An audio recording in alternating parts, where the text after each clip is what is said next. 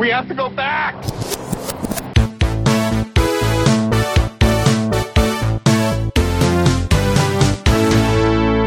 Hello, everyone, and welcome back to the Flashback Flicks Retro Movie Podcast. I'm Ricky. I'm Grayson.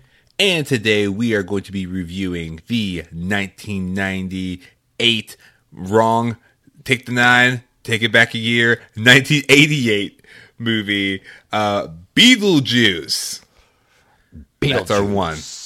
Oh, now we gotta go to the third. Well, I think the same person has to say it, though. I don't think you can ping pong back and forth. Oh, really? Yeah, you're right. During that scene, they said Beetlejuice like 4 different times. Yeah, because Alec Baldwin said it, and then Gina Davis said it twice, and then she got that plate on her mouth. Yeah. And that would have been 3, but it has to be the same person. Interesting. Now, what's the lapse of time? Like, if I... Like, does it have to be, like, next to each other, or do...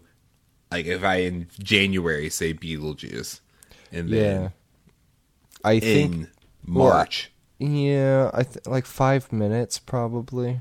Okay. And then it resets. Or if you leave the room and come back in. Okay. Maybe it's if you just, like, you stop looking at him. That makes sense. They really didn't go into the midi-chlorians of how it works. But how do you summon Beetlejuice? Let me sit down with you, young Padawan. Every name is tied to a soul. What? They're in your blood. Beetle DNA. Oh, we are off to a fantastic start. Want to give a quick shout out to those of you who support us on Patreon. Thank you guys so much for allowing this podcast to be in the place, specifically SoundCloud, and also in iTunes. Like, you guys are helping this podcast be heard by everyone, so thank you so much. Especially shout out to our patron Cooper, who supplied us with so much research and a lot of great trivia. So shout out to you, Cooper. Thanks for being awesome, and thanks for also contributing to this podcast being heard all around the RSS feeds everywhere. Coop, there it is. Coop, there it is. Please tell me that is the first time anyone has made that connection. Let us be the ones to have done it. Was that your AIM address? That would be so amazing. Yes. Coop, there it is, 92 or whatever. Oh, man. If that name isn't taken on every website, I'm about to claim it. But yes, so this movie, like I said correctly, the first time, and only the first time, this movie came out in 1988. But it was in development prior to that. So this is a Tim Burton film, and we've actually mentioned this film before because it's one of the first Tim Burton and Michael Keaton projects that they've worked on together. Oh, that's right. Yeah, so we reviewed Batman. You can go back and listen to that, the original 1989 Batman. And due to the success of this movie, they actually greenlit Batman. So basically, Beetlejuice, with the success of Pee-wee's Big Adventure, which was Tim Burton's big debut as a director, Burton was considered a quote-unquote bankable director. And so he began working on a script for Batman, but Warner Brothers was willing to pay for the development of the script, but like we said before, they didn't think that you could adapt Batman at that time. Because they were just like, I mean, yes, he's a bankable director, but like Batman, like Adam West, like, can you really do that? But in the meantime, Burton was downtrodden by the lack of creativity with the scripts that he was getting across his desk. He said that they lacked imagination or originality. And then David Geffen handed Burton the script for Beetlejuice, written by McDowell, who also wrote the script for The Jar, an episode of Alfred Hitchcock Presents, directed by Tim Burton. And the movie originally was like a horror movie. Like, much like The Mask, actually. Like, it was originally going to be like, hey, the next horror franchise is going to be Beetlejuice. And Beetlejuice was originally going to be like this weird, like, winged reptilian demon who transformed into a small Middle Eastern man to interact with the Maitlands and the Dietzes. You know, I got a little bit of that from this. You know, you can see some of the echoes of those initial concepts. Yeah. Oh, yeah, yeah. And it was just like all kinds of violent and horrible. Instead of just like trying to scare them, he wanted to murder them. And that was it. And so it went through a ton of revisions, and with Tim Burton actually like being signed on as the director, they made it more of a comedy. Again, kind of echoing The Mask in production. And the original choice for Beetlejuice, who in the 80s, who would you consider for the role of Beetlejuice, Grayson? In the 80s? Yeah, Robin Williams. Oh yeah, Robin Williams would be great. Yeah. Yeah. Who else? Man, I already named one name from the 80s. You're right. Wait, no, I'll do another one. With Gina Davis being in the film, I would go with Jeff Goldblum. Ooh, that's good. I would say Phil Hartman. Oh, yeah, he could do that. Yeah. Burton's first choice, Sammy Davis Jr. So, that's interesting. Yeah. Why didn't they go that direction? Because Geffen suggested Michael Keaton, and he said, "Oh, I don't know that guy, but you seem like someone who knows what you're talking about." That's bizarre. And then history was made. And interestingly enough, even though Michael Keaton plays Beetlejuice, the title character, he only spent 2 weeks filming his part of the film, which lasts for a total of 17.5 minutes of the 92-minute running time movie. So less than a fifth of the running time does Beetlejuice actually appear in the movie. That's what I noticed watching it this time. I was like, he's not in a lot of this. Yeah. Well, which is interesting because we can get into the name a little bit. I was really confused watching it. Be like, they keep saying Beetlejuice. Everything says Beetlegeist on it. Like, what is the actual name? And it was originally supposed to be Beetlegeist, named after the ninth brightest star in the night sky. Really? But, yeah, like that was the origins of it and the thoughts behind it. But Tim Burton suggested changing it to Beetlejuice just because it sounded funnier and and it was easier to spell. So like if you're searching for it, things like that. I mean, in '88 they weren't thinking of Google searches, but like just remembering it. How can we future-proof this title? Hey, make it Beetlejuice. It's cleaner. The Beetlejuice. But yeah, they changed it to Beetlejuice for that reason, but the studio didn't like the title. They wanted to call it House Ghosts. So that makes more sense with like, okay, it really is focusing on Gina Davis and Alec Baldwin more than Beetlejuice. And just like as a joke, Tim Burton suggested, well, why don't we call it Scared Sheetless? Because they wear those sheets at one point, and the studio was like, yes, why don't we? And he was like, guys, I was joking. Oh, yes. And so that's why you get the cross between, like, well, he's Beetlegeist in some of them, so the character's name is Beetlegeist, but he's also, referred to as Beetlejuice. Interesting. Yeah. My, growing up, I just thought that they just never confirmed, like, during production, like, oh, no, we've made all these props that say Beetlegeist. You said Beetlegeist. Like, it's Beetlejuice. Like, I just thought it was a thing that they just went with. Well, they decided to change the name of the film, like, way after. Right. But in the credits, he's still credited as Beetlegeist.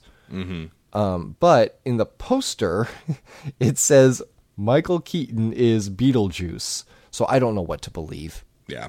Speaking of not knowing what to believe, Tim Burton claims he wanted to make the look of the effects. He wanted them to look cheap and purposely fake looking, because he said he wanted to make it in the style similar to B movies that he grew up with as a child, which I think is a bit of a Tommy Wiseau kind of thing. Like, oh no, I meant to do this. I meant to make it like that. I'm not calling him a liar, but I'm also not calling him a truther. But the movie had a budget of $15 million, with just $1 million given to visual effects work. And a lot of the visual effects, as you probably saw if you rewatched the movie, included a ton of stop motion, replacement animation, prosthetic makeup, and puppetry and blue screen. And with his vision and magic and the timing of 1988, the movie made 4.9 times the budget, bringing in $73.7 million. Not too bad. Not too bad at all. Oh man, I wish I could be a part of a project and show up for 2 weeks, and make up only 17 minutes of the film and bring in $73.7 million. Yeah. He's doing it right. Doing it right. Another interesting thing about the movie is that the Beetlejuice yells "nice effing model" in the movie. The movie's a PG film. Oh, So it's one of the so it is only one of 4 films to be rated PG, despite having the F word in them after the creation of PG-13. Because like we talked about with Jaws, like PG-13 didn't exist for a while. Yeah. So before PG-13 was invented, some swearing was allowed in a PG movie before it became an R. But after PG-13 was invented, even one F-bomb was usually too much to be PG. So Beetlejuice was released 4 years after the creation of PG-13 rating. And still it slipped by. Yep. Yeah. So only 3 other movies have made that. And I'm assuming all of them star Michael Keaton. Yeah. So that is a lot of the production history of the movie. I think one more fun fact I'll share before we go on into some of our recallings of Beetlejuice from growing up is that Alyssa Milano was almost considered for the role of Lydia. I don't know what to do with that. Neither do I. I have a better one. She makes a mighty good cookie, though. So another interesting thing that I think is a pattern for the last few movies that we've reviewed is that they have all spun off animated series. So that's very true. So there was also a Beetlejuice animated series, which if you watch this movie, you're like, you got that from that? Oh, yeah. I loved the animated series. The animated series was so great. I didn't know it until I was older, but it taught me my very first incantation. Lydia. Whereas most people, it's Harry Potter. Right. With you, it was Beetlejuice. It was Beetlejuice. I still remember to this day, even though I should be wary, still I venture someplace scary. Ghostly hauntings I turn loose. Beetlejuice, Beetlejuice, Beetlejuice. It's showtime. Yeah, I love that show. And it was basically, imagine Aladdin, but with the underworld. And done. That's Beetlejuice. Like Beetlejuice was this lovable scamp who was like a con artist, but Lydia was his only like real friend, and they just like went on like mischievous adventures together, and it was a wildly successful show. It was one of the few shows that actually aired both on 2 separate networks. It aired on Fox on their weekday lineup and aired on ABC on their Saturday morning lineup. Oh, look at people getting along. Look at that. And another tie to another movie that we reviewed, inspired solely by the animated series, Harvey Comics published a short-lived Beetlejuice comic book. And Harvey Comics is the publisher for Casper. I like their kid line called Harvey Comics Jr. Yeah. It's just really great piano solos. Oh, you did it. You were too clever for me. I was like, oh, yeah, I remember Carter. I gotcha. You did it. Oh, man. And so, there it goes. Those are some fun facts. And for all you movie math enthusiasts, Beetlejuice, or Beetlegeist, Beetlejuice's name, is spoken exactly 15 times in the film. 8 from Barbara, 2 from Juno, and 5 from Lydia. And now you know. Beep, beep, beep, beep. All right, but now let's get into some nostalgia. Grayson, this movie, growing up, what was that like for you? Because I know you watch the cartoon show more than the movie. Yeah, just because there were like 100 episodes of the cartoon show. Right. I watched the movie a lot, too. Anything Burton, I watched over and over again as a kid. Really? Starting with Edward Scissorhands. And then I was like, what else has this man created? And I was like, Pee-wee, Beetlejuice, anything that's claymation. And yeah, so I was a huge Tim Burton fan, and this was definitely right there at the center of it. Wow. I mean, at the time, I basically only paid attention to like Beetlejuice and Lydia because those are the prominent characters in the animated series too. Mm-hmm. And now it was cool to rewatch it and see like, oh, it's Alec Baldwin and Gina Davis and like Catherine O'Hara and Rooney.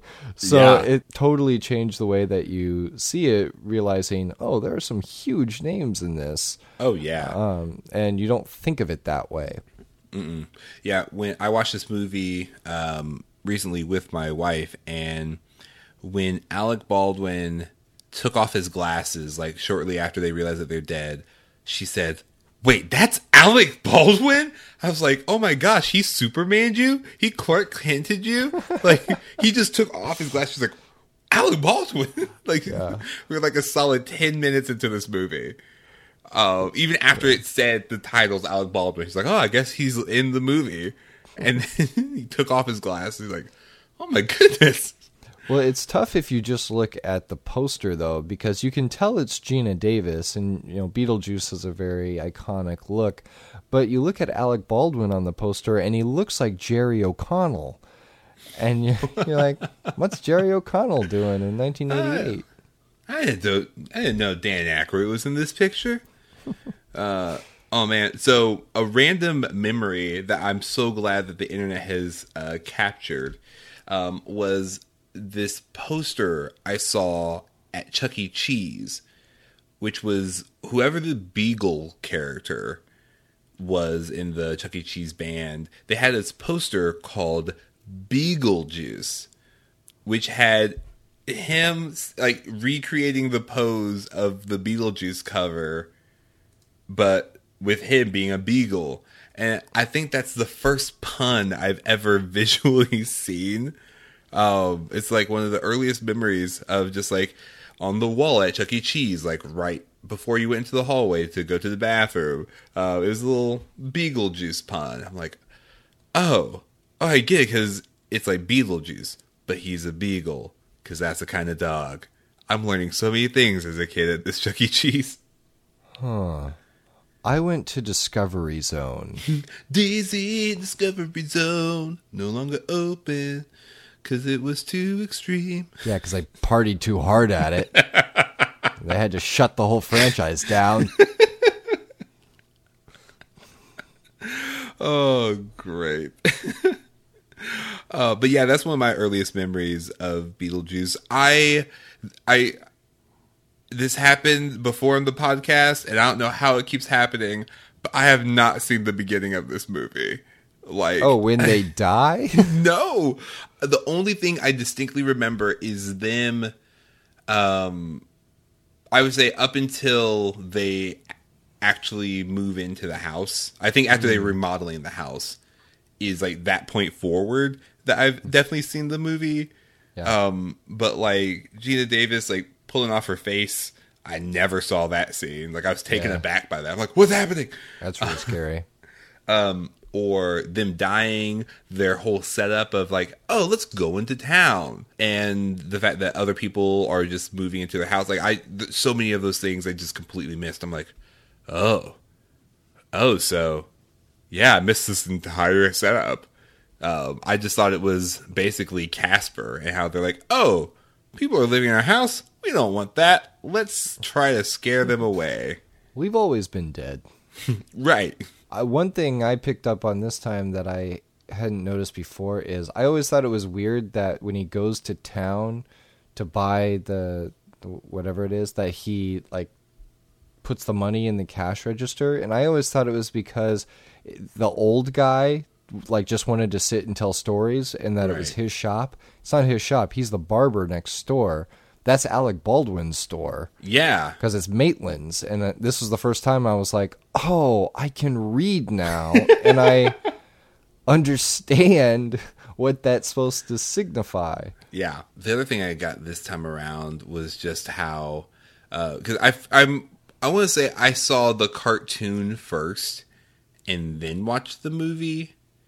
And I was like, oh, no, Beetlejuice is like a bad guy. Like... He's trying to like murder these people. Yeah, he's the villain. Yeah. Aside from the interior decorators. Hey-o. Oh, hey-o. Oh yeah, no, I get what you're saying now. I thought it was a burn. I was just like, aside from these interior decorators. Yeah.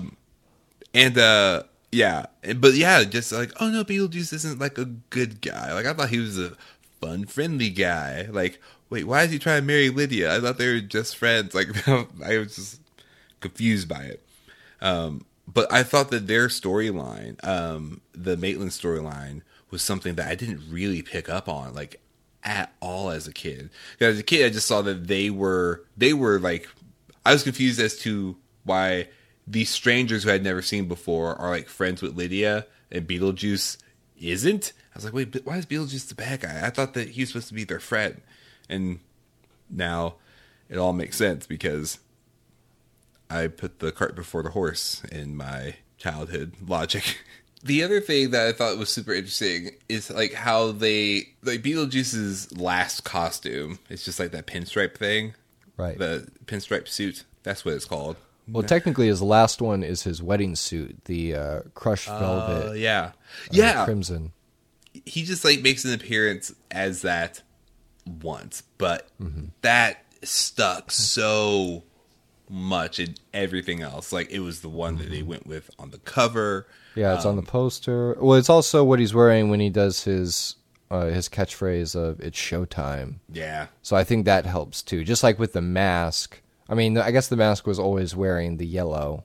No, he wore the yellow only the second time he put on the mask. Yeah. Okay. But it's during that scene where he's dancing with Cameron Diaz. Mm-hmm. So yeah, it's like whatever that moment is that really like hooks the audience into that character. Yeah, that's typically how you see them dressed, I guess. Mm-hmm. Yeah, I just thought that was interesting. I was like, oh wait, he doesn't wear that thing throughout the entire movie. Yeah, it's also what he wore almost exclusively in the animated series. Oh yeah, the only difference is that he had like a maroonish button-up shirt. Because I watched that show enough to notice the colors, the color palettes. Yeah, I used to watch that back to back to the Addams Family animated show. Yeah. So between the two of them, I had a really healthy relationship with death. That's the other thing. Like I think the movie, even though it wasn't a part of the original script, they did such a cool thing with like the bureaucracy of the afterlife. Just like, you gotta fill out this paper. You had to fill out this paperwork. Did you read the manual? Like all these other things. I just like, that is funny. That was one thing I appreciated with Otho. It is like, if you kill yourself, you become a civil servant in the afterlife. And it's like, he's right. Like, that's weird. Because you see that with the receptionist where she's like, if I had known now what I knew then. Oh, I said it backwards. No, yeah, you got it right. No, if I had known. No. If I knew now what I knew then. No, if I knew then what I know now. Oh, yeah, because you already know now what you knew then. Right. I just want to know when you knew what. If I knew then what I knew now. Yeah, if I knew then what I know now, I wouldn't have had my little accident. And you're like, ooh, that's dark. But then it's actually a setup that's paid off later. Oh, yeah. Well, it's the same with, in theory, the Maitland's caseworker. Because all we know is that her throat is slit just with the smoke that's passing through it. Right. But we don't know if it was her own doing or someone else's. But like a lot of those people seem to have been self-inflicted. What a dark world that he created, but it was so intricate that I feel like I believed it. Like, I felt like there was nothing that was just thrown away. And you're able to tell kind of what each person went through. Mm-hmm. I would be interested to hear why they didn't make the Maitlands have more signs of how they passed. I mean, it could be that like drowning is said to be one of the most peaceful ways of passing, so that they didn't really have any signs. But I feel like if they had just been characters in the background of one of the waiting room scenes, they would have been like soaking wet and kind of bloated and things like that. Right. But instead, they're fine. Although they are soaking wet when they walk back into the house for the first time. Yeah. Well, so maybe that's it. That water just dries. Yeah. One of the things that was in the original script was that their death is more graphically shown, and Barbara's like arm breaks, and like they show it like very graphically, but like in every rewrite, something referring to her arm is referenced. So when she's like, "Hey, how is your arm?" She's like, "It's freezing cold," because it like broke in the original draft of it.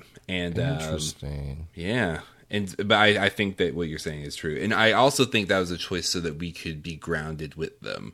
And so that we could see like this very like, oh wow, like how are these people adjusting to the afterlife instead of these kind of more larger than life characters. Mm-hmm. There is a barrier between the audience and Beetlejuice with his appearance alone. But to have Alec Baldwin and Gina Davis look pretty much exactly like they did when they were alive, I think it also accentuates whenever they do change their appearance, like when they become like the long nose or the wide jaw characters. It's a little more startling. Right. All right.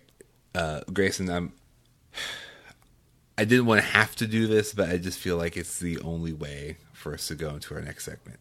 Oh no, what are you doing? The only way for us to go into our next segment is to say it 3 times. Okay. Headcanon. Headcanon. Headcanon. There's no way that lines up. Oh, yeah, but headcanon. We're here. It's showtime. Beep, beep, beep. Show.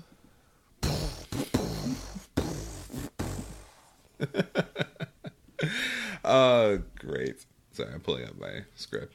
I should be off book with this by now. Let me try it. Now we go into Headcanon, the part of the show where we propose our unique views on the film using clues. And you're right, that's really hard. Right? Headcanon, the part of the show where we share our unique ideas about the movie and untold stories based on evidence provided by the movie. So, Grayson, here's the thing. I was watching this movie and just working overtime to try to connect this to Casper.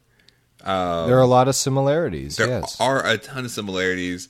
But the thing I actually found that works better is connecting it to another franchise that deals with the afterlife and real estate.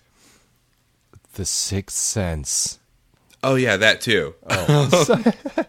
No, what's the afterlife in real estate? Nightmare on Elm Street.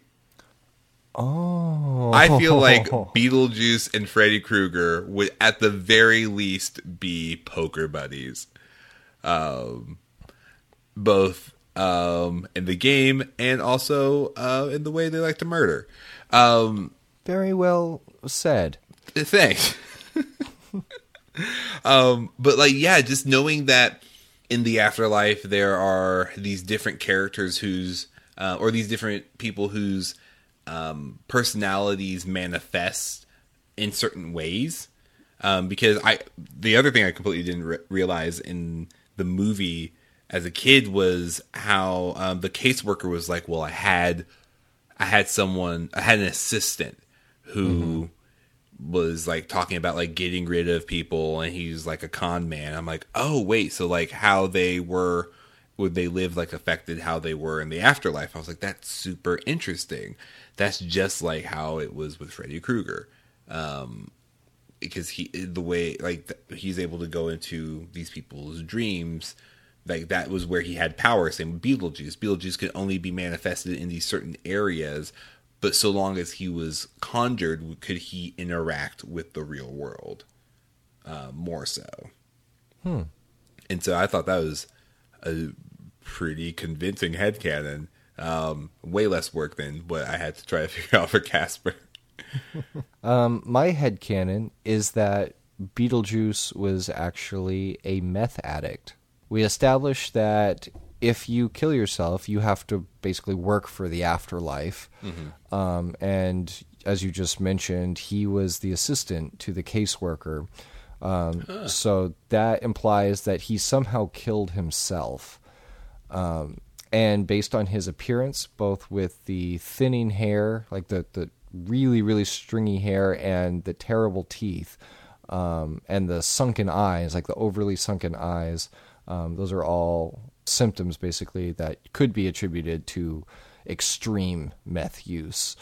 So it's possible that he killed himself with some kind of overdose, whether it was meth or other drugs, I don't know. But that he was basically a junkie that OD'd, and yeah, that's how he died. Because then they never established like how he actually died. You just take it as it is, and he has no visible wounds that would indicate how he died, unlike almost everybody else in the afterlife. Yeah.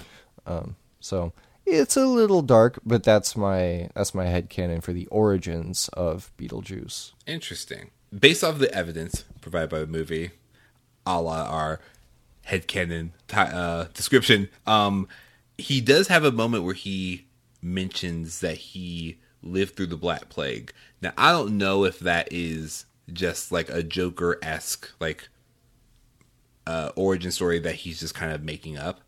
But I mean, I don't know. Like he says a lot of things that you might not really believe now, because it's also in the same sentence where he says, well, I attended Juilliard. I'm a graduate of Harvard Business School. I traveled extensively. I lived through the Black Plague. I've seen The Exorcist about 167 times, and it keeps getting funnier every single time I see it. So I would say the Black Plague is actually a type of heroin that he would ingest. Look, no, that is solid. Kind of like the blue steel in Mr. Badbreaking. Mr. Badbreaker, Yes, yeah. like the blue steel in Mr. Badbreaking. Yeah. Yep. Very good. Yeah, but it's like that was his drug of choice, was the Black Plague. Yeah. So yeah, you poke some holes in my headcanon, and I had to justify it. No, that's way better. I mean, he I can't remember where this is, but I want to say that there was a scene that went into Beetlejuice's origin, in that he hung himself drunkenly after a woman that he was in relations with, but that they ultimately just cut it for time. That's my understanding of it. Yeah, that would make sense. It also would make sense that it's relationship driven because of how he reacts, even seemingly mockingly during the wedding scene. But he's like, "Oh, I always told myself it would just be the one time," and like he does mention some kind of romantic tie. Yeah, look at that. And you said Joker-esque. I actually was thinking that when I was watching it, I was like, you know what? If he didn't play Batman, he would have been a great Joker. Right? I think they're just like, all right, so listen, we we wanted someone to play Batman. We were thinking about some actors, like, how about this guy? The guy who played Joker? No, thank you. It's like, all right, let's get Batman, have him do the characteristics of the Joker, put him in a suit kind of like the Riddler's, but with the color palette of the Penguin. Listen, I guess we just trust you, Mr. Hollywood. You should. That's what I pay you for. And give the side of his neck the old Two-Face treatment. Yes. Okay, I have this question. Who was the guy, the designer? Oh, Otho? Who was Otho? Like, What do you mean? like in relationship to the whole family, was he just like a designer that they trust, or a family friend? Because I watched the movie and then I went back and watched just those scenes. I'm like, who is he? Because they say, oh, my clients usually never, or like, my clients don't usually read my mind, but you read my mind. I'm like, what kind of client relationship is this? Like, what? I think they're good friends, but he's also been hired to redo this house. So it was like the kind of situation to where Catherine O'Hara was like, Otho, I'm moving to this horrible house. Please be a friend and redo it for me. I'll hire you. Because he's like walking around in a kimono or something like that at one point. Yeah. It's like the morning. Yeah. So it seems like he stayed overnight. Like whatever it is, like I think he was just like a family friend. Most likely a friend of Delia before she got married to Rooney. Yeah. I'm just going to call him Rooney. Yeah, that's who he is. Yeah, I was super impressed to see him and Kevin's mom in the same movie. Yeah. And I kept on trying to find headcanon for that as well. It didn't line up. The only thing just being that, like, oh yeah, Rooney has a brother. A non-mustachioed brother. That's how you can tell them apart. They're twins. And he wants to get away from the city because he has to live close to his brother, who's always complaining about this guy named Ferris. He's like, yeah, listen, if you want to visit me, I'm going to move out here to the middle of no houses. I just realized something. This is how it connects to Casper. Houses on the edge of properties. Casper. He's on that cliff. There is a real estate agent who is just selling creepy houses. Headcan. All right, now we're going to go into the part of the show where we like to recast and remake properties and titles, appropriately called Recast and Remake. Recast and remake. It's showtime. For those of you who don't know, there has been a Beetlejuice sequel, ironically, stuck in development hell, because ever since the movie has been wildly successful in the 80s, they've been talking about a sequel. That sequel called Beetlejuice Goes Hawaiian. So a script was commissioned, and Michael Keaton and Winona Ryder both signed on to reprise their respective roles. And but Tim Burton lost his interest in the project after directing Batman and Batman Returns 3 years later. So up until '96, Warner Brothers was still trying to produce the film. But then 19 years later, the Goes Hawaiian script was abandoned, and a sequel was announced that Michael Keaton and Winona Ryder would be returning to reprise their roles. But just the Goes Hawaiian concept is something I would absolutely love to see. I don't even know what that means. Yeah, what does that mean? Is it like going Donald Duck when you just don't wear any pants? Like, is it? Oh, I sure hope not. Like, is it like going Dutch, where you split the check or something like that? Like what does Go Hawaiian mean? But after the Ghost Hawaiian concept was abandoned, there were still talks that, there was going to be a Beetlejuice sequel.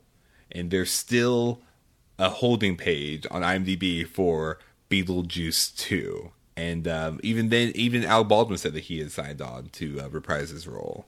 But as of 2016, there seems to be like no sign that there will be an actual Beetlejuice sequel. Yeah, they said they've been working on the script since 2012. Yeah. So, yeah, that's crazy. Like it's tough for a movie like this that is such a solid standalone film. mm-hmm. Like, part of me wants it to be a sequel, but part of me also wants it to stay where it was and be a classic where you can re-see it. However, this isn't called Keep It the Same. Let's a segment we like to call Keep It the Same. just keep it the same. All right, next segment.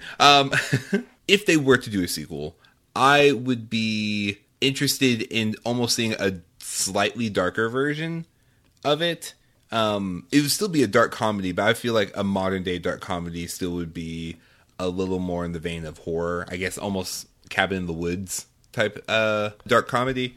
But I would want it to be called Beetlejuice's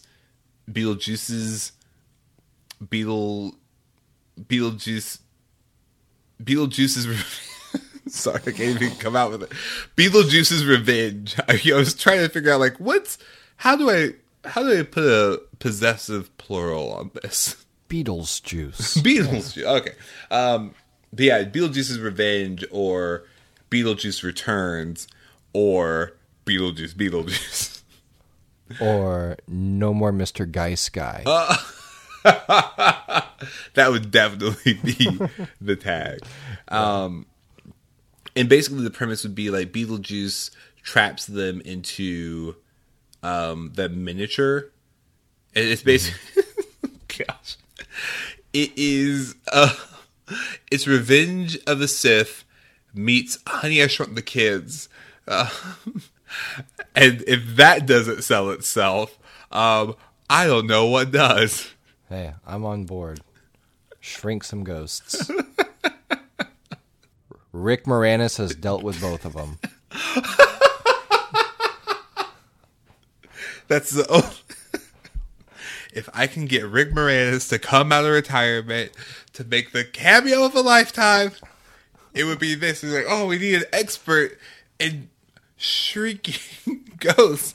I know a guy. So Beetlejuice hires a scientist to enlarge his head after that tribesperson shrunk it at the end of the movie. Mm-hmm. And he thought, wait a minute, I can use this. And he gets Rick Moranis to shrink the ghosts. And then afterwards, when he's done with him, he feeds him to a giant plant. Oh, man. I am too proud of myself for making that comment. I would love that. That would be so good. I think also Michael Keaton is such a strong Beetlejuice, but if it were to be made today, oh, gosh, Bill Hader, man. Bill Hader or Fred Armisen. I would love either of them to play Beetlejuice. So I was debating on this recast. For Alec Baldwin, I would have John Hamm. Oh, absolutely. And for Gina Davis, I would like to see maybe Amy Poehler, maybe Sarah Paulson. I think could be fun because she can do comedy really well as well. And then for Lydia, I'd like to see Aubrey Plaza. Oh, of course. But then I really debated about Beetlejuice, and I think I'd like to see Jake Johnson from New Girl. Oh my gosh. He would be an amazing Beetlejuice. Yeah, I think that would be just... He's got it. Jake Johnson would be fantastic. Oh man, yep. That's perfect. He would be an amazing Beetlejuice. But I want Oh man, I would love his his role of Nick, like being like this. Listen, I mean, yeah, I'm gonna hunt ghosts, but I don't like you pressure me into it. Or you know who else would be great? We don't see him in enough stuff, but Weird Al As Beetlejuice? as Beetlejuice. Would he have an accordion? Does Weird Al make parodies? Yeah, he's gonna have an accordion. I like how you answered my Weird Al question with another Weird Al statement. Was Weird Al's debut album Weird Al? Yeah, he's gonna have an accordion. He had a self-titled first album? He did. Did Weird Al make a Devo-inspired original song called Dare to Be Stupid? Yeah, he'd have an accordion. I stand informed. I would choose Weird Al mainly because I love his voice and how charactery he can make his face. Like, he can make his face so rubbery. And he's a contortionist. So I just know that they would have a lot of fun with his talent. Duh. Another casting would be, of course, Jim Carrey. Right. Yeah. Because like I feel like he's kind of already played Beetlejuice in the sense of playing the Grinch. Oh, yeah, a little bit. And then my last name that I would throw out there for Beetlejuice would be Seth MacFarlane. You know he can do the voice because he can do any voice, and he's a trained dancer, so he can do the physicality. Oh wow, that. So when you said Seth MacFarlane, I saw Seth Rogen. Oh yeah, well he's definitely got the voice. And I was just like, oh yeah, he just like shows up like, what? I'm gonna haunt your house. But no, Seth MacFarlane would be amazing. That would be great to see him in a role like that. That would be a ton of fun. I think one of the things that makes this movie a classic is what we saw in The Mask and Casper was that whenever they did those kind of runs with the main character where they're being very cartoony, it relied heavily on pop culture references to a certain degree. Whereas with this, there really wasn't a lot of that. It still played just as relevant in 2016 as it did in '88. Yeah. Which is kudos to the writing to have that kind of longevity.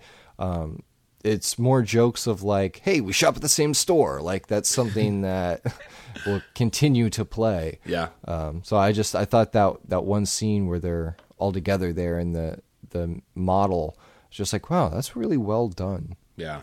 Oh, absolutely. That's how you make a somewhat quirky, off-kiltered character timeless. It's not relying heavily on the references, but on his attitude and reference to people and conventions that other people are familiar with. Like him saying, like, I'm the world's leading bioexorcist. Like he made like a used car salesman type commercial. Hey, listen, you get a free possession with every exorcism. You can't beat that deal. You can't beat it. Yeah, really the only reference he makes is The Exorcist. Yeah. Yeah. And it's not something that you have to have seen to understand. Right. Yeah, because like that wasn't like a new reference. Like The Exorcist had been out. Right. And it was a reference to him in The Exorcist. He's not like, hey, look at me, I'm making an Exorcist reference. It's like, no, I've seen The Exorcist about 167 times, and it keeps getting funnier every time I see it. I just like love his intensity for that. Oh, so good. But yeah, now let's go ahead and roll into, because we were already kind of doing it, rolling into our final segment, Reasons to Recommend. Grayson, why would you recommend Beetlegeist? So even though Michael Keaton is in a very small percentage of the film, it's a very memorable performance, and the type of performance that you really only see in characters like Heath Ledger's Joker, like Jim Carrey in The Mask, those kinds of I don't know, performances captured in a cartoon sense for Jim Carrey's side, but also a deep, dark intensity from like the Heath Ledger side as the Joker. I feel like this really blends those two approaches into one cohesive performance. That's really interesting to watch, because he did that before either of those other two did their performances. So it's great to see this initial partnership with Michael Keaton and Tim Burton.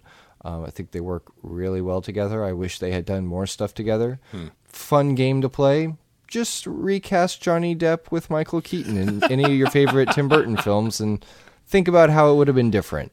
But I think it's a great partnership, and it's a lot of fun to see. That's fantastic. Yeah, I would say that I would recommend this movie because it's for a lot of the same reasons I would recommend Casper. It's such a fun and different look, a non-conventional look into this this convention in movies that we're so used to seeing. I love the bureaucracy of the afterlife and how it's just like, it's more of the same. One of the things that I thought was so funny is how like the scene right before the Dietzes move in is that they're sleeping. I'm just like, oh man, they said I'll sleep enough when I'm dead, and here they go, and they're sleeping. What else? But like, I just like how they kind of create these different rules, similar to how Casper did that, and they have so much fun. Like, they world build like no one's business. They like say, oh no, what you need to do, like, did you read your manual? Of course you didn't. Hey, here's the thing. You only get this certain kind of phone in for help like every 100 years or whatever. Like, it's just fun to like see the complexities of the afterlife. And it's also so much fun to see, kind of like what we talked about before, but like the character of Beetlejuice. Like, it's such a unique thing, because I feel like the 80s, and you see this a lot with movies from the past, they took a ton of risk on these projects that like would not fly today. You like, if you're gonna have a movie where the movie is named after the title character and the title character is in it for 15 minutes, that's not gonna fly. Unless you are Michael Bay with the Transformers and Ninja Turtles movie. Burn! I did it! Yeah, or Silence of the Lambs. I didn't see a single lamb. And if I did, they were really loud. Tell that lamb to be quiet. Can't they see they're trying to solve a mystery? But yes, it's a great movie. It's fun. It's super unique and dark and weird. And if any of those things are on your list of check boxes for movies that you're looking for, Beetlejuice is the one. And you'll definitely pick up on a lot of things, especially if you didn't see the first 15 minutes of the movie when you were a kid. You'll see so much more. And watch it also to see if Alec Baldwin, Clark Kent, any of your friends who haven't seen it, like, wait a second, is that Alec Baldwin? Is that Jack Donaghy from 30 Rock? What happened? Yeah. Either way, I am convinced that we need to watch more Gina Davis movies. Absolutely. Funnily enough, Gina Davis made a fairly consistent appearance in the 2016 TV series The Exorcist. So... there you go. Nice. She also made pretty consistent appearances in the 2000 to 2001 show, The Gina Davis Show. Who does she play? Teddy Cochran. And that is our review of Beetlejuice. Let us know what you remember about Beetlejuice on Instagram and Twitter. We are at FlashbackFlix. And let us know what you thought of this review that you're listening to right now on iTunes. Leave us a review telling us on a scale of 1 to 3 Beetlejuices. or Beetlejuice. Yeah, and also let us know, how do you prefer to spell Beetlejuice? And don't feel like you're limited to the phonetic spelling of Beetlejuice or even Beetlegeist. Just make up your own. We want to see how you spell Beetlejuice. Yeah, just without spell check, just make a first pass at spelling Beetlejuice. Even if you just fall asleep and your head hits the keyboard, that's good enough for us. Absolutely. Oh, great. And be sure to tune in next time right here on the Flashback Flicks Retro Movie Podcast. Until next time, remember to be kind and rewind.